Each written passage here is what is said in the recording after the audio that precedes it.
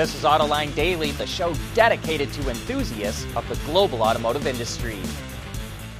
It's very rare to see foreign automakers, especially Japanese ones, get involved in U.S. politics. But Honda is encouraging its American employees to contact their representatives and senators.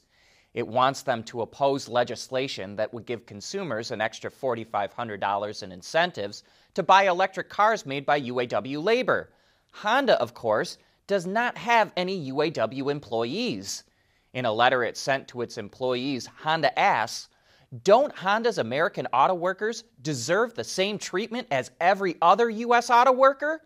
And to make sure they take action, Honda is handing out a phone number for them to call their reps in D.C. Well, here's our Autoline insight. There's a bit of irony here. Remember, the first EVs that Honda and Acura will sell in the American market will actually be made by UAW employees. That's because those vehicles will be based on GM's Ultium architecture and will be made at two of GM's assembly plants. But Honda is looking at the long term. It says 100% of its vehicles will be electrified by 2040 and that it will build BEVs at its own plants in the U.S. When Cadillac told its dealers it's going all electric by the end of the decade, it said it would buy out anyone that didn't want to make the transition. Dealers had to make a $200,000 to $500,000 investment for EV equipment and training, and Cadillac expected about 20% of them to drop out. But the real number is much higher than that. In an interview with Reuters, Cadillac's global chief says it expects to have 40% fewer dealers in the U.S. than it had in 2018. By the end of the year, the brand expects to have 560 dealers compared to 920 just 3 years ago. Elon Musk is once again stirring up things on Twitter. Over the weekend, he polled his followers on whether or not he should sell 10% of his stock in Tesla. More than 3.5 million people voted, and 58% said yes. Musk said he needs to sell the stock in order to raise cash to pay taxes. He has to exercise a number of stock options in the next 3 months, which will create a big tax bill. 10% of his shares is worth about $21 billion. The tweet caused Tesla stock to drop more than 5% in pre-market trading this morning, but analysts don't expect the dip to last long. And one reason why the stock will probably bounce back is that the China Passenger Car Association says Tesla sold more than 54,000 China-made vehicles in October, including more than 40,000 for export. That's a slight dip from September, when it sold more than 56,000. But that's still a heck of a lot of EVs.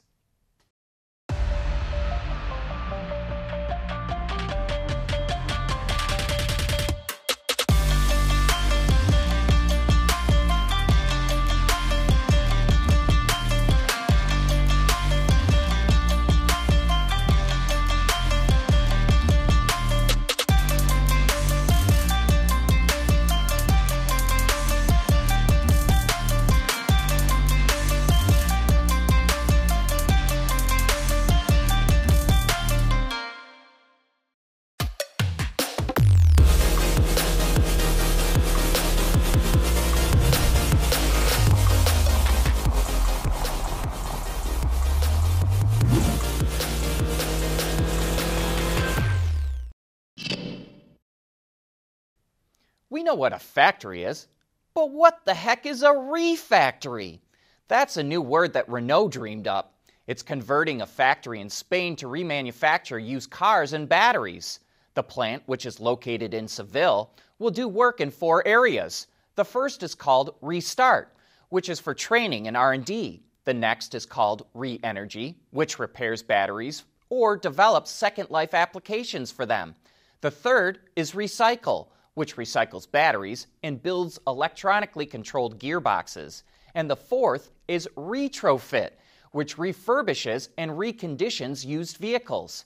And that is very interesting. I don't know of another automaker that fixes up used vehicles at the factory and then sells them back to customers. Renault hopes to have the Seville refactory up and running between 2022 and 2024 and says by 2025, It will repair more than 10,000 used vehicles and refurbish 1,000 batteries per year. And here's our Autoline insight. It looks like Renault is trying to save jobs at that plant, which currently makes transmissions for ICE vehicles. EVs don't need those transmissions. And Renault seems to be searching for a way to keep that plant going. Closing factories in Europe is politically very difficult and very costly. So if it can repurpose that plant, Renault is going to avoid a major headache. The largest mine for rare earth minerals is in California, but 100% of its production goes to China to be processed. And that's just one example. China dominates the market for rare earths, which are used in electric motors for EVs. And it's why the UK is looking into reviving domestic production of rare earth permanent magnets for electric motors. It says a plant to make 1 million EV magnets a year could be built by 2024. And so far this is just a study, but it would fall in line with the UK's plans to achieve carbon neutrality and build a global supply chain for EVs. Sales of EVs are running strong in China, Europe, and the US, but developing markets are not there yet. And that's why the Volkswagen Group is coming out with new ICE models built on the MQB platform for India and South America. The Skoda brand is launching new vehicles like the Kushaq and Slavia in India, and the Volkswagen Polo Track will launch in 2023 in South America.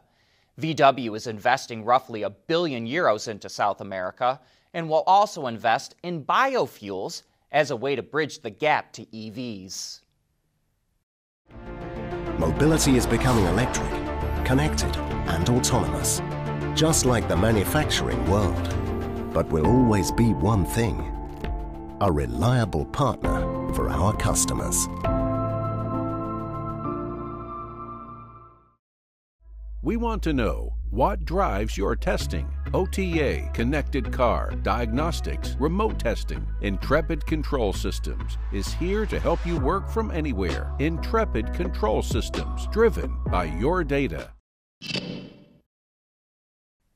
What if an electric car could travel over 700 miles without charging? It would be a game changer, right? And what if it could do that with a relatively small battery pack? Sounds far-fetched, but that's what a new battery company called Lyten is working on.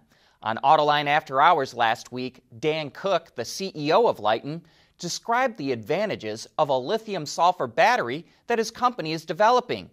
Take a look at that.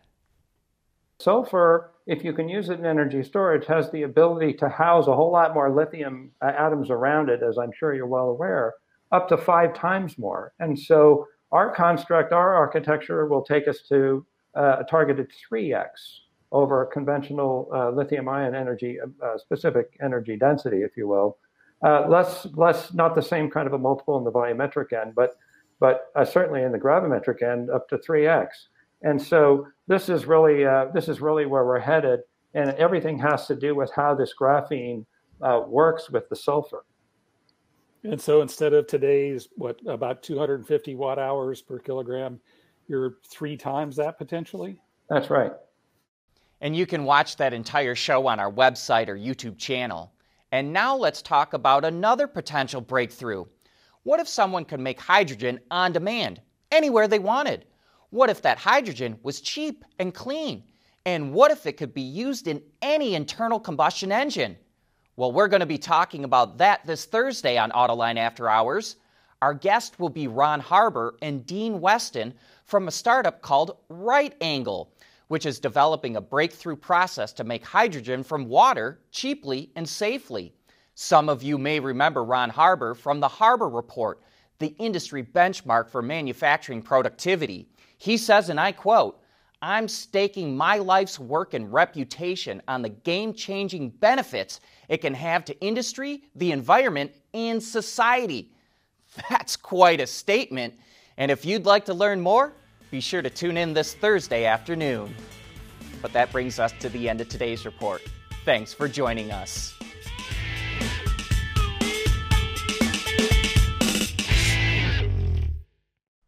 Autoline Daily is brought to you by Bridgestone, solutions for your journey.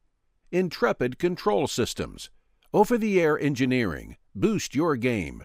Schaeffler, We pioneer motion. And by Magna.